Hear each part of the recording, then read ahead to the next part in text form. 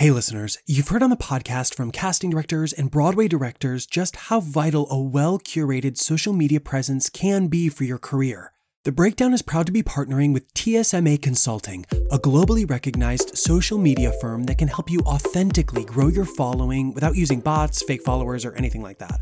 I particularly love the welcome packet and the videos they include that help you optimize your account, and wow, did I learn a lot. The TSMA is offering an exclusive discount for our listeners. Use offer code BREAKDOWN20 for $20 off any of their growth packages at tsmagrowth.com. All right, listeners, on to the show. I'm Robbie, and this is The Breakdown.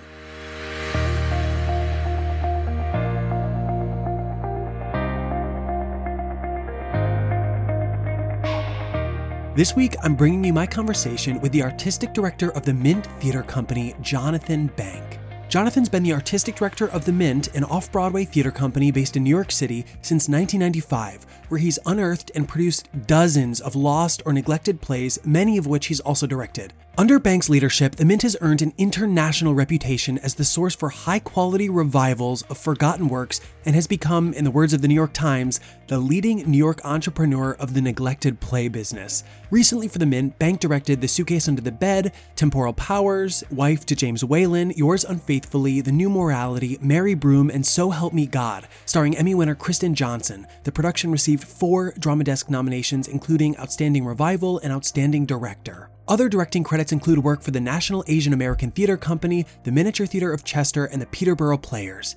Listeners, I've been a fan of Jonathan and the Mint Theater Company since I first moved to New York. They produce exceptional plays with some of New York's top actors, so I am so thrilled to be sharing this conversation with you. We talk about how Jonathan started professionally recording Mint productions years ago, and during the pandemic started to stream them for free and used pandemic relief to pay over 100 actors and stage managers the same fee they made when they were performing off-Broadway, including health and pension contributions. Listeners, this is huge. When we talk about EPAs, or equity principal auditions, I was so surprised to hear that Jonathan attends every single EPA, and that's incredibly rare for an artistic director. He discusses why he gives sides or scenes at EPAs as opposed to wanting to hear monologues, and exactly what he's looking for, or as he puts it, listening for, to bring that actor in for a callback. Jonathan is an exceptional director and artistic director and brings a unique perspective to the podcast. Remember, if you like what you hear, please make sure to rate and review on Apple Podcasts. We also love to hear from you on Instagram, so screenshot your favorite episodes and tell your friends. All right, listeners, without further ado, here is my conversation with artistic director Jonathan Bank.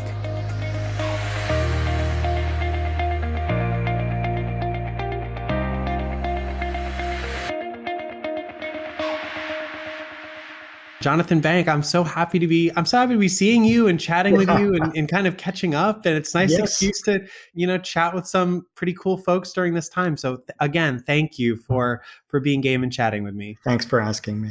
I've always been a huge fan of the Mint. I did my grad school at the Old Globe, which is, kind of more famously known for being a more classical program. We're doing a lot of Shakespearean stuff. So, which I love. And I think it works great transitioning to, contemporary stuff and film and television. But when I got to New York and started getting, an audition for the Mint here and there, it was very cool for me to discover this gem of a theater company located right in New York that is, I'm not reading it verbatim, but it's your theater is dedicated to lost and forgotten plays, which are there's some really wonderful stuff. And I just think it's a really cool space that you are allowing a lot of this wonderful work to be happening. So I'm a huge fan of the Mint, and thank you for what you do. Thank you, Robbie. So I'm just kind of wondering, let's talk about kind of today and now. I don't usually like to talk a lot about, the pandemic and COVID because we will move on from it. And sure. But maybe talk a little bit about what were you and the Mint up to in March, kind of when everything came to a close. And then I know you guys have been doing some streaming stuff, which is really cool. So maybe talk about how you've transitioned into that. Sure. We had a production running, 2 short plays adapted from short stories by Miles Mallison, who is a playwright that I really love. We've done 2 of his full-length plays, and these are these were plays, one adapted from a Chekhov short story and one from a Tolstoy. And we paired them. They had never been done together before. And we were in the last week of our run, which was unceremoniously cut short. Mm-hmm. So that's where we were. And my first presumption about what I wanted to do was nothing at all. I apologized to the world. I had been, dying for a sabbatical, and and then it was like, no, I didn't mean it. Not, not everybody, just me, Right. But, and I was pretty sure that as I started to see what was going on, I thought, well, I definitely don't want to do Zoom readings. And I mean, no offense to anybody who is doing them or loves doing them or loves watching them. But I wasn't desperate to keep busy, because I really was desperate to be not busy at all and to be figuring some things out. And at the end of March, I thought, well, I want to reach out at least to a population of contributors that I had, a pool of about 500 supporters. And so I dipped my toe in streaming. I offered them kind of a package of videos, and it was interesting because it kind of confirmed my every expectation, which is that nobody really wanted to watch. And I thought, okay, so I'm not going to do that. And then what happened was my finance team got a PPP loan. They went through the process, and I said, I don't know what we're going to. Don't do it. It doesn't. I don't understand. And Andrea Nellis, who said to me, "Listen, we'll figure out what to do with it later, but I'm just gonna, get what I can for us." Mm-hmm. And then, and it came through, and then, a couple days, weeks later, whatever, she said, "Gosh, I'm sorry. I think I've read through the rules. I think we're going to actually have to return most of the money, and because we have a tiny staff, and I did keep the entire staff on payroll, but that's me and 2 other people." And then I said, well, if we have this money and it needs to be spent in order to not have to return it and pay interest on money that we didn't need to borrow in the first place, I said we could do some streaming and I could pay actors, and at least mm-hmm. I'd be getting money into the hands of people who I know really could use it. Mm-hmm. And we had there was a time frame in which it had to be used by, and I had the idea that I would do a summer stock festival. I did 3 shows during a 2-week period. And, they were all available for the entire 2 weeks. It wasn't rotating rep or anything. It was just on demand, free streaming, 2 weeks, but simultaneously. And the reason I did 3 shows during this 2 weeks was I said, nobody's going to watch anything. So they might as well watch a little bit of a couple things rather than a little bit of one thing and then never come back 2 weeks later to watch a little bit of one other, because it just isn't of interest and it doesn't work and it's not theater and let me just do that. But that meant I had 40 actors earning the same salaries that I'd been paying in March when we were doing the Chekhov Tolstoy. 40 actors getting paid, actors and stage managers, directors getting paid. And like I said, it was designed to kind of let people who maybe didn't know us get a taste of, what we do by sampling, 6 minutes of 3 different plays, one from Ireland, one from England, one from America, and, different periods and blah, blah, blah.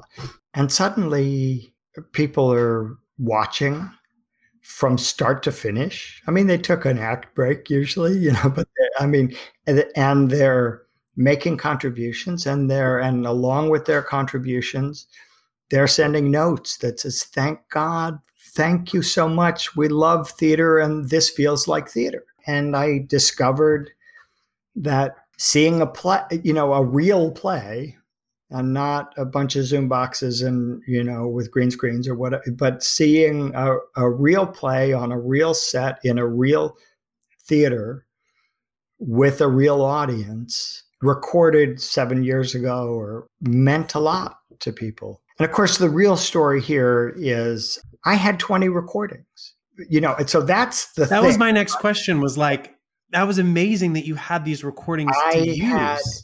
I started making in 2013, well, even earlier. I mean, I started making 3-camera HD recordings because we do lost and forgotten plays, right? And I would say that in the early years of the Mint, I kind of felt like what I was trying to do was get other people to produce the plays.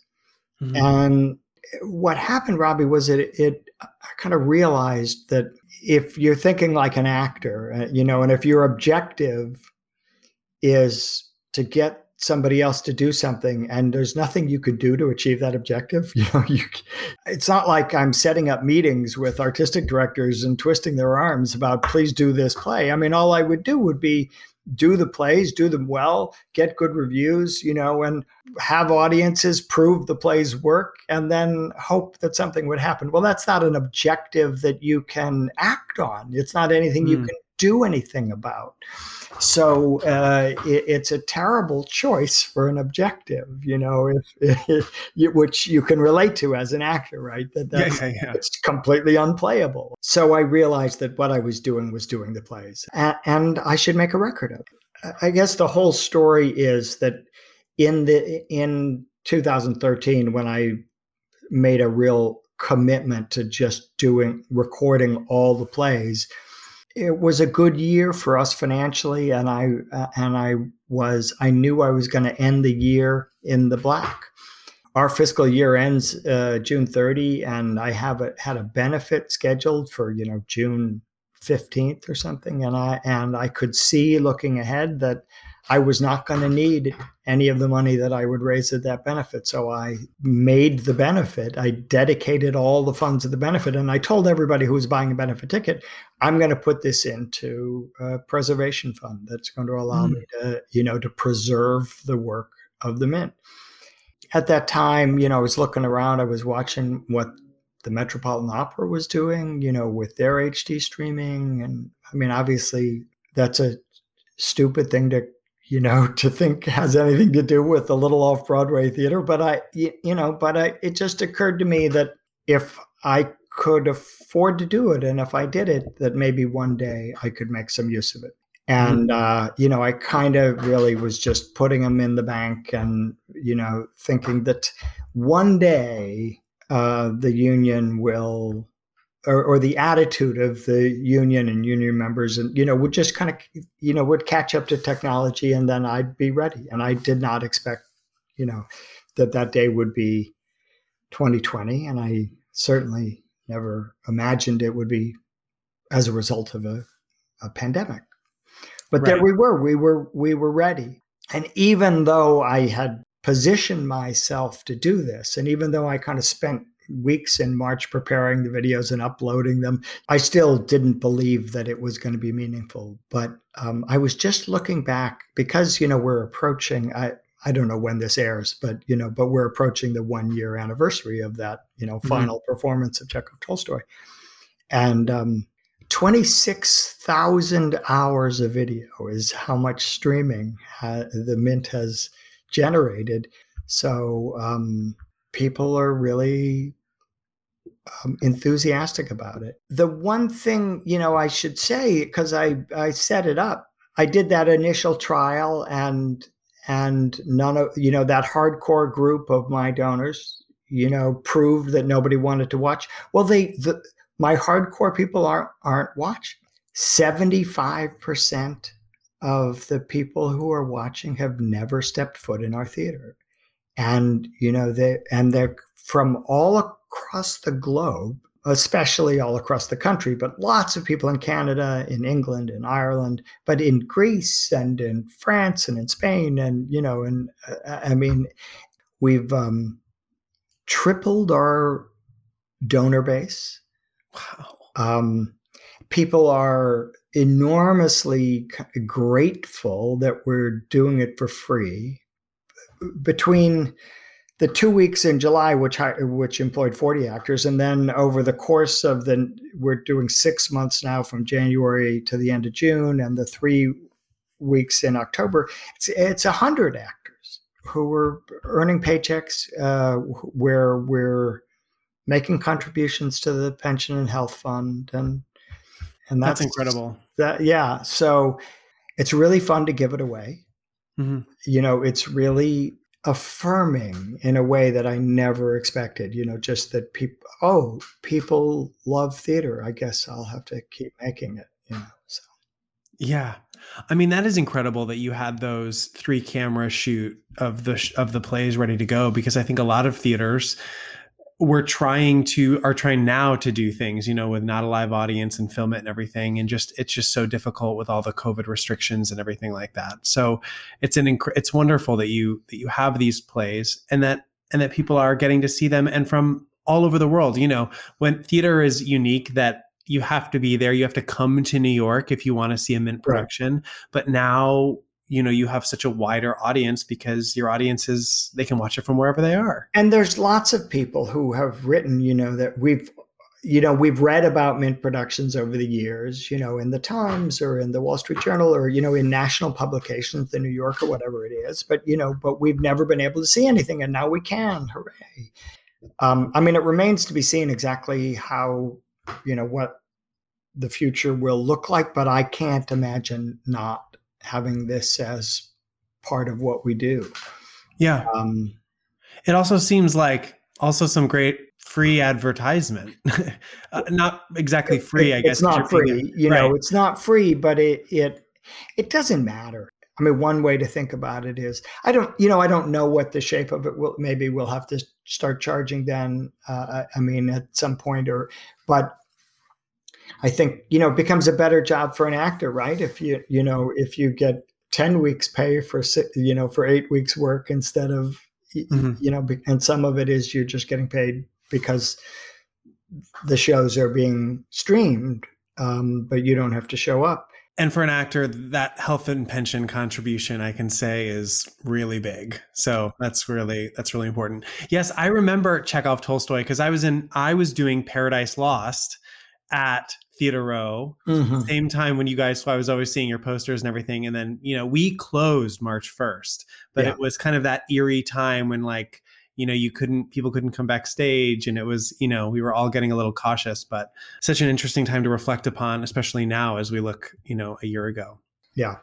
I'm interested a little bit in knowing your story a little bit more. I know that you took over the Mint, I think, like a few years into its inception. Yeah. Over as the artistic director. I'm just wondering, maybe, was this something like Lost and Forgotten Plays that you has always, when you were previously, before you took over the position, was it something that was interesting to you? And then how did you kind of move into the Mint? I haven't, the answer to has it always been interesting is, what I do remember when I was, 9, that the B side was always really a more interesting. I'm talking about 45 records, and I got it. You know what they are, but records are trendy again. We're all listening to records again now, but not 45 RPM. Right. Anyway, there's something there that had some interest for me, but really the way I remember it, the thinking for me was really that I was interested in the well-made play, in a plot-based play, narrative play, where the key question of the play was not what is the director going to do with the famous scene, how will Banks' Hamlet, handle the closet scene? That was not my interest. My interest was, I wanted an audience to say at intermission, I wanted people talking about, what do you think's going to happen? And that meant 2 things. It meant they had to not know the play, and it had to be telling a story in a particular kind of way where you could wonder what was going to happen.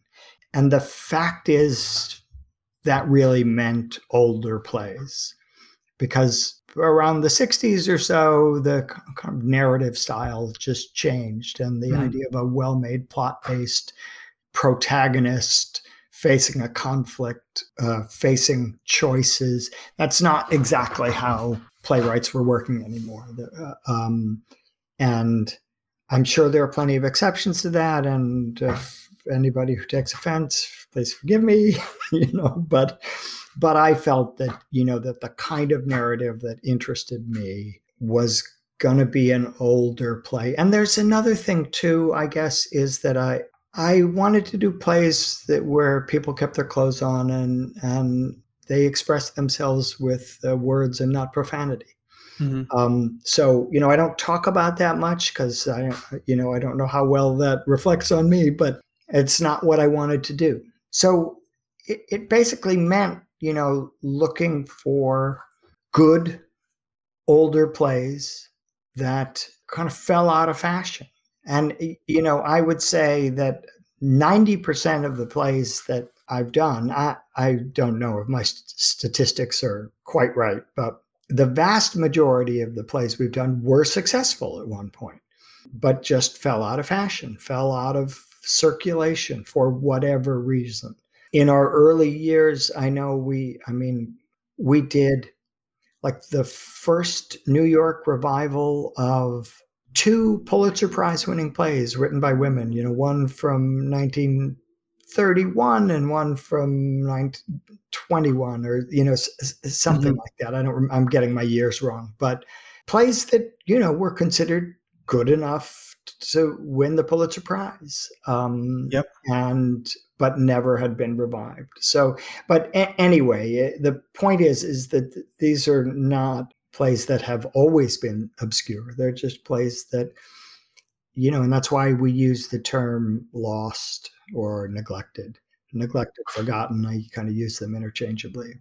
So I do kind of want to switch gears a little bit and jump to the audition room. It's something that's a little bit at the heart of the podcast. And I'm just so interested and excited to talk to you about it and get your perspective. We have been talking to some casting directors and, different directors ranging from television to musicals and, straight plays. But, everyone kind of has their own perspective. It's, largely the process of auditioning is aesthetic, it's taste, it's, not one size fits all. It's all different. So I welcome your honesty. And, part of the podcast is, not through, not hearing any of this through rose-colored glasses. I want people to know like what it's like, what people are looking for, what they care about, what they have to say about it, just all from a very honest perspective. So you work with a casting director, and I guess like just talk about, are you there in the room for initial appointments? And also I'm interested because you're the artistic director, but you also direct, and how your process changes when you are directing the production and then when you have a guest director coming in for the production. But are you usually there for initial appointments for kind of both circumstances? Robbie, I'm there for the EPA. I have gone to every single I love that EPA since 1996 or whatever. Wow. Or maybe earlier. I so applaud that, because so often sometimes you're getting an assistant of a casting director, and we talk a lot about how EPAs are important, and you come in for an EPA, they're meeting and doing work for you, which is excellent. Right. I began doing it, and I feel obliged now to continue. I mean, there's occasionally, if I can get the production director to do one of the 2 days or something, I might do that. But I generally don't ask a production director to go to an EPA. Or sometimes I'll ask a production director who I feel more inclined to kind of keep my eye on. I say, come with me to a couple hours of the EPA so that we can just establish that we're on the same page about this. So I don't miss any auditions. So let's actually, I'm going to amend my question then, because of talking about EPAs. I'd love to just stay there for a second. Sure. You go to EPAs, you've seen at this point, probably thousands of actors coming through. What do you have to say about EPAs? Like what is an actor, what kinds of actors, you're looking for a very specific thing. Obviously facility with language is important. But what sorts of things makes you lean forward or makes you want to maybe bring that actor in for an appointment? Or just what comes up for you about any of that? I think the important thing to understand is, you mentioned before you hit record, you talked about having worked as a reader. Mm-hmm. And I think everybody, and by the way, anybody who's listening, my EPAs have been by side for 20 years. I pick sides, I make them available. I have made an effort over the years to make sure that the script is available for the EPA. And I'm always looking for the email from the non-ec or, says, I don't think I'm going to get in, but if you need a reader, I always pull a reader. I'm usually able to pull a reader or a handful of readers for my EPAs out of emails I get in response to a casting notice. And I think that the thing you learn, one of the big lessons you learn being a reader is that it's not a talent evaluation. Mm-hmm.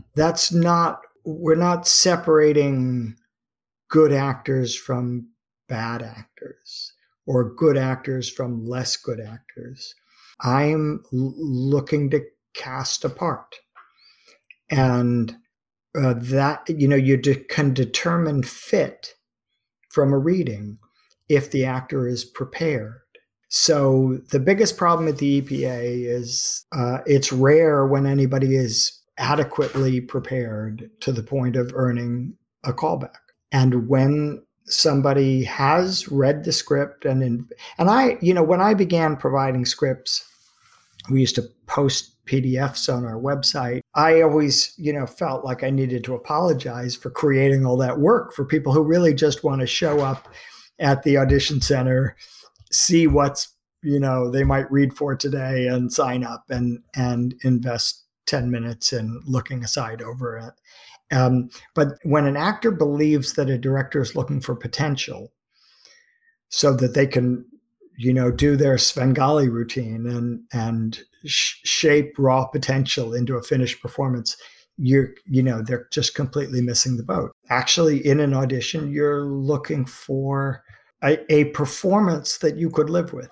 Mm-hmm. It doesn't mean that, you wouldn't like it to grow. It doesn't mean that you aren't expecting it to grow, but you're not counting on it to grow. You actually need to see something that feels right enough to kind of put your mind at ease. Mm-hmm. Occasionally I've cast potential because the potential seems so phenomenally high, so somebody who's maybe too raw to really produce the performance that I'm talking about in their audition, but I'm not going to see anybody else who looks that young and, or blah, blah, blah. I'm just going to amend that because what I'm listening for more than I'm looking for, I'm listening for an understanding of the play as evidenced in the 80 seconds that they have to work with. Mm-hmm. They understand the world of the play, they understand the context, and the character, and the scene, and the language. So it's not about a facility with language. It's about, does this audition sound like it sounded to me in my head when I read the play? Are they honoring the rhythm that I think is really obvious in the writing? Mm-hmm. That kind of thing. Mm-hmm. So I'm always looking for an actor who can play the part, not for a good actor, but an actor who can play the part, who may not be able to play anything else. I have been surprised a number of times at actors who have come in for me and that I have cast and that I have thought were exceptional, and they become, my favorite actor ever.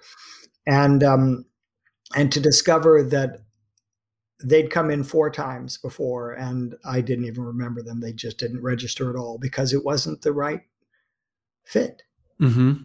That's really well said, I think, because I think for so many of us, we're trying to come in, or the mindset is to prove ourselves, or I think indirectly, many actors think, look how talented I am, Right. But it's so refreshing to hear you say, I don't care about, how talented you are. It's about, are you right for this role to tell this story, in this play that I hear and that I'm imagining. And yeah, that all really makes sense. It's important, I think, for a lot of people to hear that.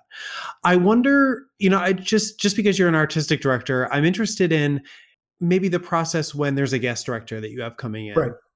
And your role there in the audition room. How much do you put your opinion out there, or how do you collaborate on casting choices? And maybe just talk a little bit about that. I put my opinion out there as much as is necessary. I will never force a director to cast someone, but I will never allow a director to force me into casting someone. Mm-hmm.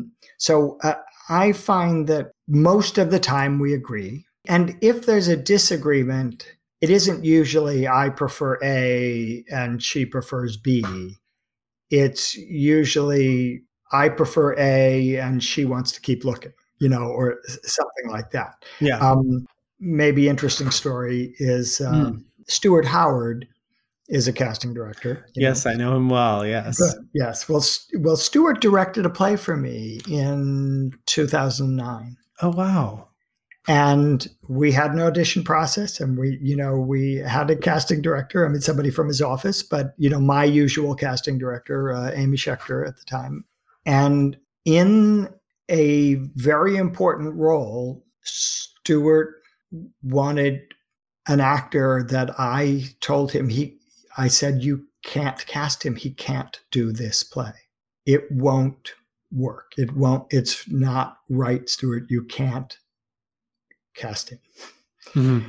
And he didn't fight me, and he cast the actor that I thought could do the play, and he wasn't resentful, but he did after the first day, he said, "Thank you so much. You were so right. He couldn't have done what this play needed." Mm-hmm. It wasn't, thank God I have, X other actor, which was also true. I mean, X other actor was exceptional. So I take care of, my job everywhere is to take care of the play. Mm-hmm.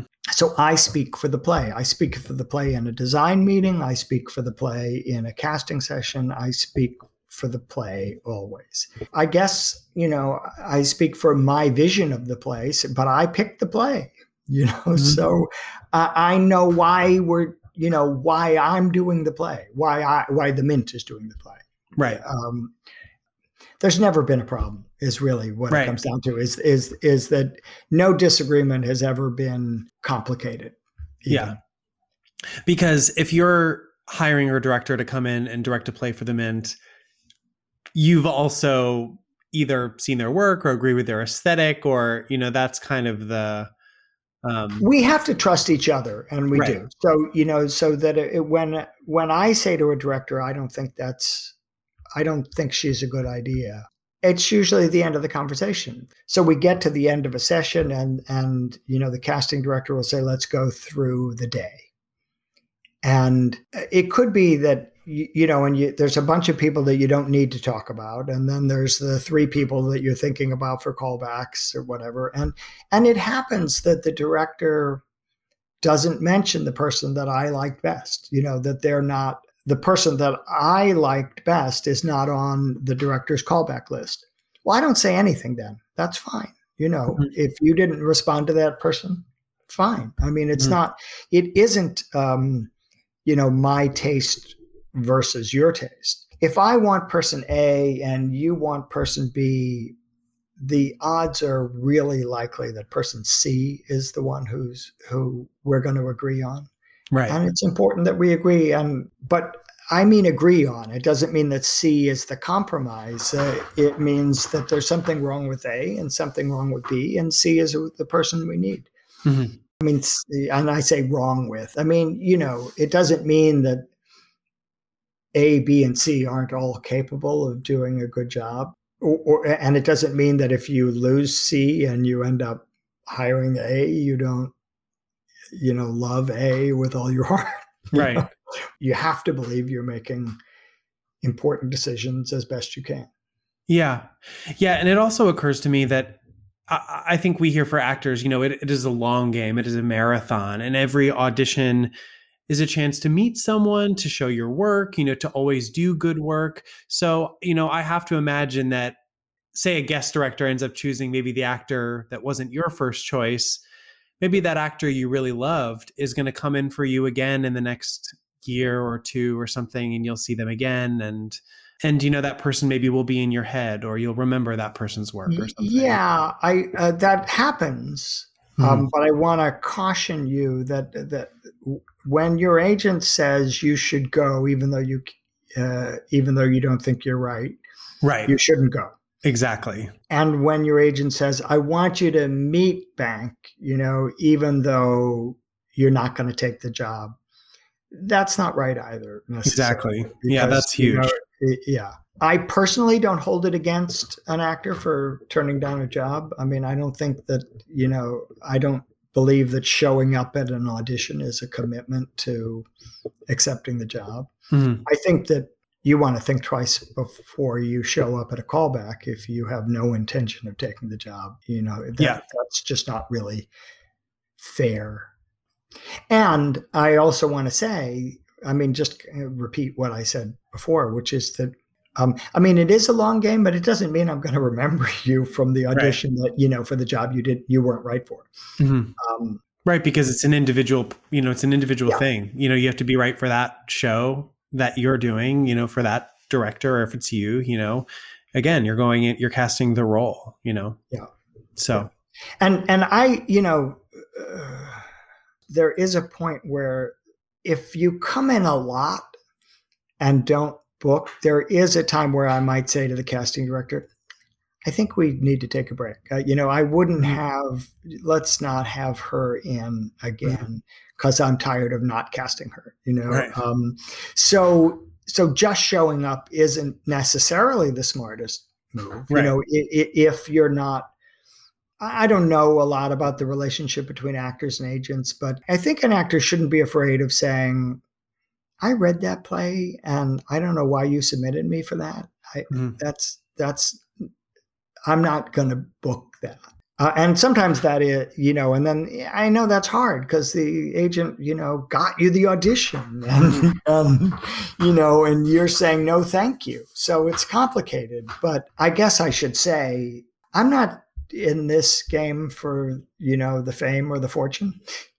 I want to make good work with people that are fun to make good work with and people for whom, there's shared values. What I say, I can afford to be idealistic because I've kind of written off fame and fortune, and I'm comfortable living off of my ideals. Mm-hmm. Yeah, absolutely. Absolutely. And you've created and maintained an incredible theater in New York, and that does really wonderful, solid work. And I've always enjoyed coming to see your productions. And so grateful that you chatted with me today. Time went by so fast. Yes. But I think there were some really wonderful, wonderful points that you made. And I loved hearing more about the Mint. And I appreciate especially what we were just talking about, being able to say no and being right for something and knowing, when to come in for the job and the work, and what what you're looking for. You're there to cast that show, that role. And that's important to know. The one thing I want to add just on that point is because there's a lot, I think we're talking about fit and or what you are right for, but it really, sometimes it comes down to what you're passionate about. Mm. So, that if you feel a connection to something, don't let something superficial put you off. Often I have no idea what the actor looks like that I need for this part. I just know what the part sounds like coming out of their mouth. Yeah. And it's about connection, and it can be about connection. And if you feel passionate about something, then you might be right about it, right for it. You should honor that. And if you feel, if you're a glove perfect description, but you don't connect with the character at all, your audition's not going to pop in the way that, here in New York, I can keep looking. Somebody's going to nail it. Mm-hmm. And it's probably not going to be somebody who's indifferent to it. Yeah, absolutely. We talk a lot with casting directors specifically about how type is not really useful anymore, right, especially as it once was, because for exactly what you're saying, and you just said it in a different way, it's not about whether you're right for it or if you're the right type, it's what can you bring to it? What are you passionate about? I think that's so important, especially as we move into casting roles in different ways and different genders and different backgrounds and ethnicities that maybe they haven't in the past. So right. I think that goes right hand in hand with that. Do you have a passion for it? Absolutely. So I love hearing that. And I think it's just another great way of emphasizing that point. So Jonathan, I could keep talking to you all afternoon. I love talking about theater and, hearing more about the Mint. But I so appreciate your time and your willingness to jump on here and chat. I know people are gonna really love it. So great. Thank you so much for taking the time to enlighten us all. Thank you, Robbie. Thanks for giving me a chance to talk. Of course, anytime. For more information on the podcast and our guests, visit thebreakdownpodcast.com and connect with us. Let us know you're listening on Instagram and Facebook at The Breakdown with Robbie. We also have some pretty exciting supplementary content over there, like Instagram live catch-ups with some of your favorite podcast guests. If you like what you hear, please make sure to subscribe, rate, and write a quick review on Apple Podcasts or wherever you're listening to this. And don't forget to check out TSMA Consulting. Use offer code BREAKDOWN20 for $20 off any of their growth packages at tsmagrowth.com. All right, listeners, thanks for listening, and get ready for another episode of The Breakdown.